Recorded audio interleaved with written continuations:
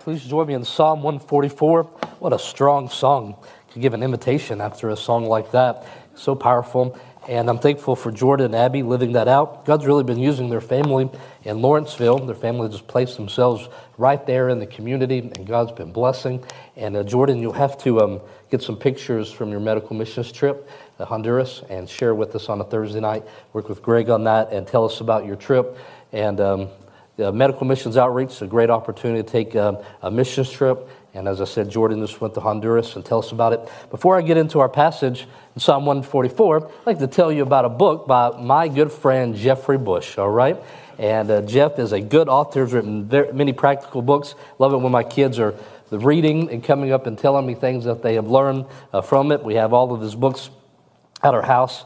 In a trophy case, all right? Now, we have them there. And I jokingly said he's written more books than I've read, but he's a prolific writer, done a great job. This is a self-discipline reboot, and I would be reading it regardless because he's my friend, but I'm going to read this one because a fresh approach to building self-discipline, I'm sure will help many people. I became a reader when I was young, and I wish I could tell you because I thought it would be helpful. Why did I become a reader when I was young? How many of you know the answer? The personal pan pizza from Pizza Hut, all right? How many of you, the accelerated reader program at your school, it changed my life, all right? And I would say my waistline, but not as a kid, right? I loved it. And so I got this little pellet pizza oven. Me and Bo broke it in last night with James and his father. Did pretty good, all right? If you will read this book and let me know, I will make you a personal pan pizza, and I will share it with you, okay? And I mean, so yeah, David may take me up on it, all right? And talk with Jeff and how you can get that. Psalm 144, such a wonderful passage. Zechariah, we are on the same theme tonight. Oh, happy day when Jesus washed all my sins away. Do you know that song? Let's sing it together. No, I'm just kidding. Couldn't do it. I think it's a little bit above us. We're not ready for that, all right? Maybe a group of y'all can work on it. Great song, but happy day. Haddon Robinson, an old preacher that I like to read after, and he talks about how so often Bible teachers, pastors, preachers, they spend their whole week on an island studying about the Amorites, doing interviews of people at Jerusalem, doing word study. They're on that island.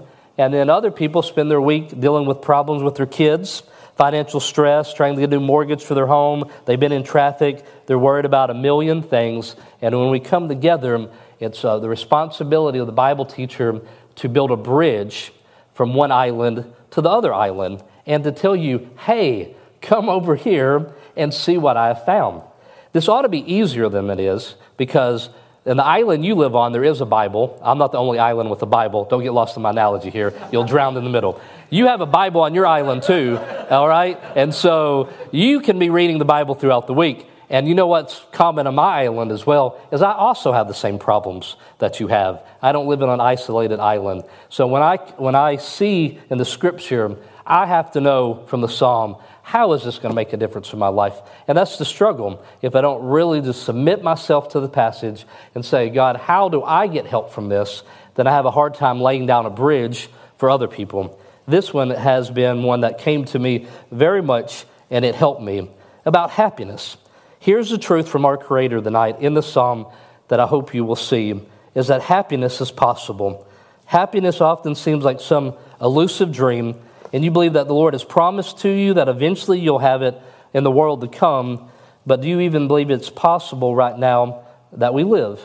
John 17:3 tells us, and this is life eternal, that you may know the only true God and Jesus Christ, whom thou hast sent. Life eternal has already started for us. It speaks of abundance. Happiness is possible for us. Happiness reflects our Creator.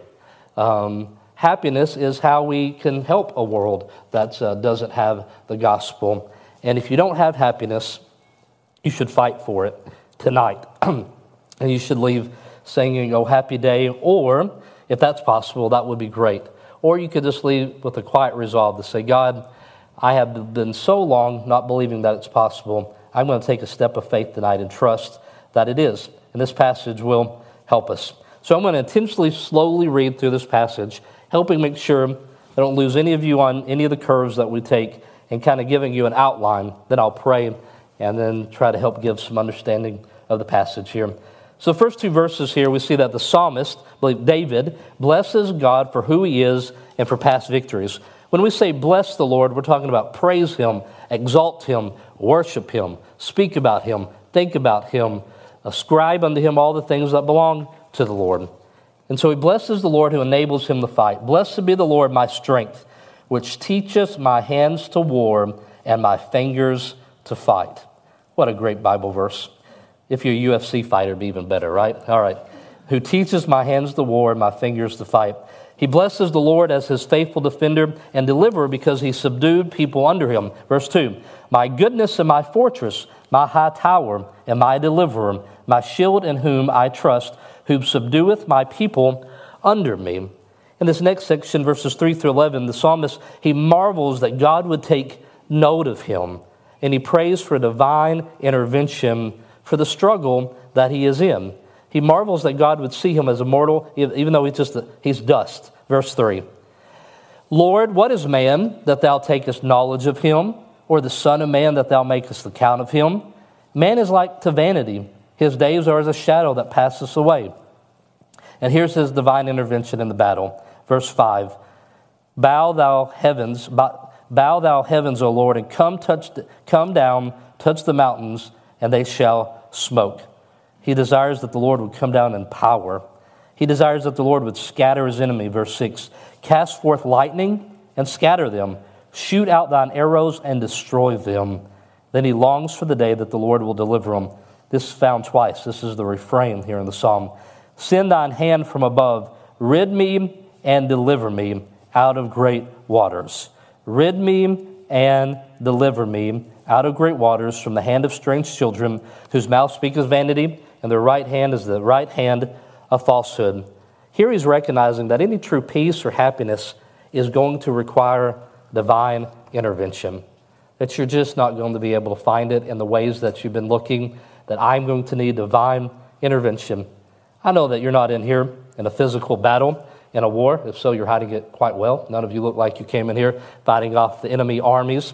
But have you ever been at a place and you just realized, I'm not happy, I don't have peace, and you get to a place where you say, I'm only going to have it if there's divine intervention? That's a wonderful place to be. He expresses his confidence in the Lord by voicing the vow of praise. In verse 9, he says, I'm going to sing a song for you. I will sing a new song unto thee, O God, upon a psaltery and an instrument of 10 strings, while I sing praises unto thee. He already is planning out how he plans to worship God. And he'll praise him because God is the one that can give salvation to the king. Verse 10, It is he that giveth salvation unto kings, who delivereth David his servant from the hurtful sword. By contrast, salvation to the kings. Even the kings of this world will not have this salvation and deliverance. Isn't it from the God of heaven? But then he says, and I'm your servant, and you've delivered me from this hurtful sword. Then he reiterates the refrain in verse 11. Rid me and deliver me. Rid me and deliver me from the hand of strange children. If you're a stay-at-home mom, this could be your favorite verse right here, right? Rid me and deliver me from the hand of strange children, whose mouth speaketh vanity, and their right hand is the right hand of falsehood. In this closing section, David is confident that the nation will experience happiness, peace, and prosperity when the Lord delivers his anointed king in battle. And he anticipates it. And this is what he says this peace will bring in verse 12, that our sons may be as plants grown up in their youth, that our daughters may be as cornerstones polished after the similitude of a palace, that children will benefit from the peace that he has received. There's so many blessings that will come to our children if we would just receive them from the hand of the Lord. Trusting that God will meet all their needs, verse 13, that our garners, that's their pantries or their grain bins, the place they keep their food, it may be full, affording all manner of stone, that our sheep may bring forth thousands and tens of thousands in the streets, that our oxen may be strong to labor, that there be no breaking in or going out, and there be no complaining in our streets. And then that last part there, the people will be blessed with peace, that there will be no complaining in our streets. It will be a fortified position. It will be a place of refuge. It will be a happy place, full of abundance, also protected from the Lord. And this last verse is so wonderful. The wonderful possibility of being happy people. Happy is that people that is in such a case. Yea, happy is that people whose God is the Lord. This is the king praying for himself and for a nation. Wouldn't you love to have a ruler who prayed for you to be blessed in the same manner? Wouldn't our children be blessed if we prayed for this? Wouldn't other people be blessed in our lives? And all the things that were listed that they got, the greatest thing that we have, the thing that makes us a happy people, is God is our Lord. Heavenly Father, I ask that you would be with us right now, Father, that you would give understanding, that the Holy Spirit would take and make application. I am grateful, Father, to be able to meet with a group of people. Lord, not a small group of people. Many people here tonight with their children to study the Bible, and that's a blessing. It's something I treasure, something that everybody has the opportunity, Father, I know, to experience. But we want, Lord, not just to hear your word and to wait for a program to end. We come here tonight in need of hearing from you. Life is so boring and mundane and just so full of trouble all the time. If we do not get a glimpse of the eternal, Father, then we will just go crazy and we will not live our lives with the happiness that's available. I pray that's what will happen tonight. And my friends that are enjoying happiness will know how to maintain that and share it with others. And those that are struggling, Lord, that tonight they will see that it is possible. In Jesus' name I pray. Amen. And so David, the psalmist here, says, it's only right that we would praise the Lord because he has protected us. He is worthy of our praise. And let's think about it for a moment, how he's helped us to overcome in the past. Blessed be the Lord, my strength, which teacheth my hands to war and my fingers to fight. I tried to use the expression young people used about showing of the hands, but I never get it right, all right? I think it's an expression about fighting, right, Greg? Showing the hands? Yeah, show the hands. You need me to show the hands, right? That's what, does anybody know what I'm talking about? Young people say show the hands. It means we're ready to fight, all right? It comes from the Psalms. I'm certain that's what they're thinking of, showing hands. They always get scared when I try to bring up these young people expressions. Show the hands. So here, blessed be the Lord, my strength. He teaches us how to win the battles. We look back on it. We see that God has done something. We look at our involvement in it, the things we've been able to overcome, and we see that even in the most minute of the details, that even in our ability, he gave it to us. So there's just nothing that we can take credit in. It's all glory to him. Even when we did it, we look back and say, he gave me in my hands and my fingers here the ability to fight. This is very personal to David. He refers to himself 11 times here in the psalm. He's acknowledging how much the Lord has done for him personally. This psalm is very similar to Psalm 18. It's probably already in your cross references, but if not, write it down and you'll see they're very common. They're very similar. It says there in Psalm 18, verse 1, I will love thee, O Lord, my strength. The Lord is my rock and my fortress and my deliverer, my God, my strength, in whom I will trust, my buckler, and the horn of my salvation, and my high tower. A list of descriptions. We have another list of descriptions here. But David says, these belong to me. I can claim them for myself. And the Lord is to be acknowledged as the one who defends, and he is the one that protects. Verse 2, my goodness and my fortress, my high tower, my deliverer, my shield, and whom I will trust, who subdueth my people under me.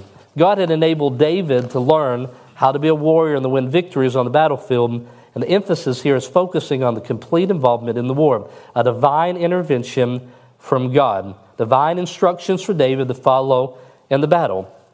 Psalm 18:34, he says, he teaches my hands to war, so that a bow of steel was broken by mine arms. That anything that we've been able to accomplish in our lives, we look back and we give praise unto the Lord. And then we have 6 here, just like in Psalm 18, pictures of how he has protected us. It's my strength, expressed in God teaching us to fight. It's my goodness. He is the good of this world. My fortress, that speaks a strong, safe place. Or my high tower, that's a high, safe place. Even more protection. Or my deliverer, he is my way of escape. Or my shield, God himself is the one providing the protection. Just a list of things given here. And it ought to make you feel safe and secure in the arms of the Lord, knowing that all these things are describing God. And so David has shown now that the Lord defends him, and he protects him, and he keeps him safe. He delivers him, and he gives him all that he needs, and he has put his enemy underneath him. And all these ideas required faith on David's part. The one overarching expression here that would encapsulate all that I've said is this idea of taking refuge, which is representative of an underlying faith in him. Father, I turn to you. and all that's going on in this battle, and all the sword that hurts me, as described there in Psalm 18, and all those things that are going on, I can find my refuge in you. That's where happiness is found. It is a turning to Him. It's not seeking for it and anything else. It is turning to Him. And so, though it's extremely small and helpless, we pray in confidence, knowing that God will deliver us. So He doesn't come to Him saying, hey, I'm a king and I'm very important. He comes to Him and He says, Lord, what is man that Thou takest knowledge of him? Or the Son of Man that Thou takest account of him? Two different expressions, man, Son of Man, this to say, I am just dirt. Like, there's no reason you should pay attention to me. Man is vanity, like vanity, is empty. His days are as a shadow which passeth away. We should be amazed that God would take note of us. I was pulling up to the intersection near my house at the red light, and Carson said something about a dog. And I'm like, what dog are you talking about? And he said, that one right there. And I did not see that a man dressed in all black with a completely black dog was walking like right in front of me. It's a good thing I stopped at the red light, which is what I was supposed to do anyway. But I did not see this man at all. That man showed up on the scene. He passed. I'll never see him again. Hopefully not on the news, right? I don't know who he was, but he just passed. That should be all that I would be to the God of heaven at best. It's just a shadow that passed. I shouldn't mean anything to him. None of my problems should be his concern, but I am amazed. Lord, what is man that you would take knowledge of us, that you would give an account of us? He gives knowledge, emphasis on a personal, experiential knowledge. Like when we say in the Psalms that His way may be known, that same understanding, be known, that experiential. We don't want just the world to hear about our God. We want them to experience our God and to know Him. This is the same thing that we are being told here, is that He knows us. And then He takes account of us. God actually thinks about all the human beings with specific plans and intentions. I would say, isn't heaven enough? But we will be with Him for all eternity. So why should He care about us now? Why should He care about the problems that we carry? But He does. Man is like vanity. His days are a shadow that passes away. But He cares for us. So it's a reasonable question. Since man is like vapor in the book of James, which apparently Zechariah and Travis have an inside joke about, we're not allowed to know. If man is a vapor and he vanishes away and a shadow that is soon to be gone, why would God stoop to help us? And based upon all these wonderful truths that we've covered already, who God is, that He acknowledges us, here David goes and makes his petition. 3 different statements here. First of all, he says, God, come down. Divine intervention. Verse 5, bow the heavens, O Lord, come down, touch the mountains, and they shall smoke. If you truly have found yourself in the battle of life and the struggling, and you're just fighting, and you can't find the joy, and you can't find the happiness, and you just keep trying, and you keep trying, tonight you just need to cry out to the Lord and say, come down. I need help. I need you to bring into my life what I have lost. The Bible uses a description here of divine intervention. As we saw when God met with Moses on Mount Sinai, the psalmist was praying for some immediate deliverance, but the final answer will be the prayer answered undoubtedly from the second coming. Zechariah speaks about how the day upon the Mount of Olives, which is before Jerusalem on the east, the Mount of Olives, He will come and He will split the mountain. And so someday He will come and set all things that are wrong right. And so that's what we pray for. That's what we look for in His return. That's what we're waiting for, is to see Him who sets all things right. So come down. That's the first part of your prayer. Second of all, God, scatter the enemy. Verse 6, cast forth lightning and scatter them. Shoot them out thine arrows and destroy them. Father, I just have to have this given to you. I can't handle this. I'm giving this to you. So scatter the enemy and then deliver us. Psalm 7, verse 7. Send down hand from above, rid me and deliver me out of the great waters and the hands of strange children. And so this hand of strange children, it speaks about the enemy that's been placed there. He's talking about being in the hands of the enemy, and he says, now put me in your hands. Represents God's powerful strength. These strangers here, they're non-Israelite forces that are harassing them, and that refrain that's been said twice now is rid me and deliver me. Take me out of this situation, and I want to be placed in your hands. And so describes as people whose right hand was of deceit and their mouth were full of lies. Father, I want out of that, and I want to be in your hands. And then he makes preparation. So he says those three things: come down, scatter the enemy, deliver me. That's a simple prayer to say, I need help. And then he says, now let's make plans of how we're going to rejoice. I think that I will take that psaltery, an instrument with 10 strings, and I will write a song unto the Lord. And it speaks about a new song. He wasn't trying to get a record deal. David's always writing new songs. They're like, didn't you write enough of them? He wasn't looking for a record deal. What he was looking for was he needed a new opportunity to praise God because God had done something new in his life. As he went through the red book or the blue book or his scroll, and he just said, what do we have for what God just did to me? None of these fit perfectly. God deserves a new song that I'm going to write. We should be writing a new song and praising him. Not just sharing what he's done in the past, but he's doing new things in your life. Praise for the Lord who gives salvation. It is he that giveth salvation unto the kings.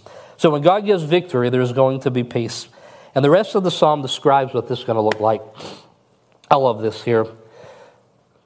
Being a dad, knowing how much my life has an influence upon my kids' happiness. The problem is also the blessing. That in what we do, it gets multiplied in our kids. What we feel, they feel. The hurts we have can be passed down. Jeff Bush taught me a trick years ago. He says, when the kids are just a certain age, if you take them camping this 3 years in a row, the rest of their lives, they're going to say, my dad always took me camping when I was young, all right? It multiplies. There's a multiplying effect when they are little. Poor Hudson, this is his 3rd year, and so no more. He's not in here. Don't ruin it for him. But it has an influence in their lives. Verse 12, that our sons may be as plants grown up in their youth. I don't know a dad in here that doesn't want their sons to be planted in a world that is trying to toss them to and fro. What do we want from our daughters? We want them to be like cornerstones, polished as a similitude of a palace. We want them to be strong. We want them to be put on right there and displayed as beautiful in all the ways that truly matter. And so described as a people, the sons that are settled in a land, they're flourishing, that they're putting down their roots. And then grown up, this shows a maturity that they can become strong. Who raises strong, planted sons? Happy fathers. Daughters are adorned, polished stones. Spurgeon said, we desire a blessing for our whole family, daughters as well as our sons. For the girls to be left out of the circle of blessing would be unhappy indeed, our sons and our daughters. So this preparation to sing a new song, he sees that the blessing of peace and happiness in his life is going to be extended to his family. And then he speaks about provision. God provides, and just these verses here to speak about abundance. Unless you think, well, I want happiness in God because I want all these things which God is going to give me, the last verse sets that straight. So it speaks here about abundance and their food pantry being full and all the things that would be needed, a fortified city, that they're going to be protected, they're safe, there'll be no complaining in our streets, meaning that there's no enemy coming in and causing chaos inside of our homes. These outside forces are kept at bay. But he's acknowledging that the greatest blessing that nation will have is that they will have the Lord as their God. That's verse 15. Happy is that people, that is in such a case, yea, happy is that people whom have provisions from 13 and 14? No, it is those whose God is the Lord. Which means happiness is not only possible, happiness is possible right now in whatever situation that you're in, because happiness is knowing that the Lord is your God. So this comes to the time of our response here. And so I ask you tonight, have you lost your happiness? Bo and I were talking earlier today about unnecessary, and I've done this before, is the contrast happiness to joy. And I always think, can we just not have both? Can we not just have both? Happiness it's a good word here, and it's available to us. People that are joyful can have happiness. Not having happiness in our life is a real indicator light of not recognizing who it is that can provide all the things needed in our lives. And so let's prepare to sing a new song. Consider how you're going to do it. Dan, you might go get you an instrument of 10 strings if you want to. That'd be cool. All right. I may make a pizza. That's how I like to celebrate. All right. But let's consider how we're going to sing a new song. that in this moment, as we take a time to respond, speak to the Lord and say those things to him. Say, come down, Father. I'm handing this all over to you. You deliver me. Just say it to him. In any situation, in any country, at any time in history, the prayer will always be the same. He cares about you. You don't think he cares? You don't think other people care? You say, well, this problem, it shouldn't be a problem. I should be so mature right now that it's not a problem. Those are the things that really get me. I know better. I know better than to allow these things to pull me down, but they still do. It does not take much opposition to overcome me. That's why I have to pray, come down, fight my battles for me. One of my favorite verses, Luke 12:32, lest you think this is only applying to David and those children of Israel, this applies to you today, believer. Fear not, little flock, for it is your Father's good pleasure to give you the kingdom. 3 descriptions of God there. If we're a little flock, then he is a shepherd. And there's times in my life I certainly know that I need a shepherd. I need guidance. A little flock. It's your Father's good pleasure. That position in your life of having a dad. If you had a great example of a dad, you long for knowing your Heavenly Father, and you're grateful for it.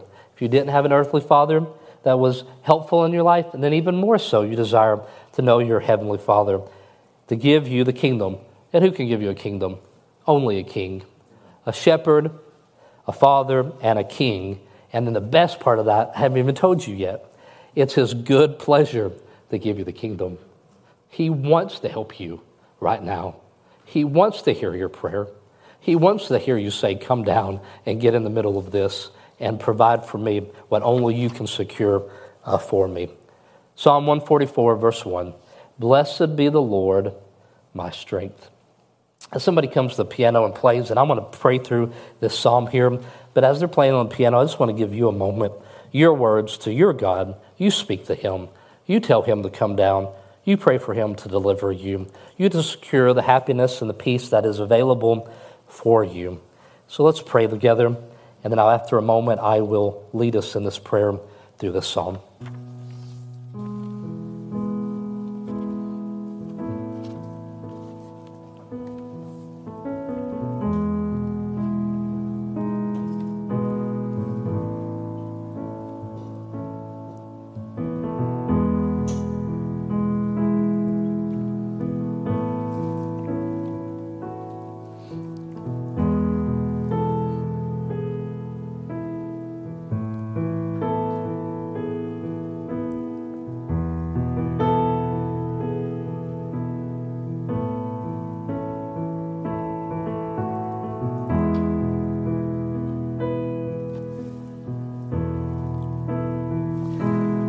Heavenly Father, I say blessed be your name. I want to thank you for the strength that you have given us and you have taught us how to war. Father, we would not be here tonight if you have not overcome so many things in our lives. So many things, Lord, wanted to take us out. So many things we've had to overcome in a world that hates us because it hates you. In a world, Lord, we live in, and I've paid the consequences of my own sins, but you have allowed me, Lord, to fight. And even in my hands, Lord, that strength that I had came from you. And I want to say, blessed be your name. Thank you. You are my goodness and my fortress, my high tower and my deliverer, my shield, and in the one in whom I trust. You subdue my people underneath me, Lord. You are the one that brings protection. You are the only one that I would turn to at this time. I reject any self-desire, Lord, to be my own refuge. Father, we are vanity. We are empty. You should not look down upon us. You shouldn't take knowledge of us. You shouldn't make yourself knowable to us. But you have. Through the Holy Spirit, Lord, I have understanding of this word that you have given me. And you've secured a place for me, that you have thoughts towards me. They're thoughts of peace. And I'm so very grateful that you are mindful of us. And so, Father, I pray that you would come down and that you would do a work among my brothers and sisters, that you would cast away and scatter the enemies. If those enemies be real problems that are in their lives that they could face differently after you have now come down, if they be troubles in their lives, or if they just be thoughts of the enemy, the accuser of the brother, pray that you would scatter them, Lord, and send your hand, Lord, and deliver us. Rid me and deliver me out of great waters, from the hand of strange children, Father. So your mouth, Father, their mouth was vanity, but your words are just full of life. So we hear you tonight, Lord, as you speak from your word. At their right hand was falsehood, but you are nothing but truth. And so we prepare, Father, to sing a new song unto you, O God, upon a psaltery and an instrument of 10 strings. Whatever we have available to us, Lord, is worthy of giving you praise. Father, you give salvation to the kings and the servants, and nobody, a king or a servant, Father, would find it outside of you. So thank you, Father. And then, Father, I pray for our sons and for our daughters. Would you plant them, and would you do a wonderful work in their lives? May they have the wonderful benefit of having joyful, happy people that are showing them what it means to follow you. Father, the oxen may be strong and our pantries may be full, but the thing that we rejoice in tonight is that you are our God, and we are a happy people because you are our Lord. In Jesus' name I pray, amen.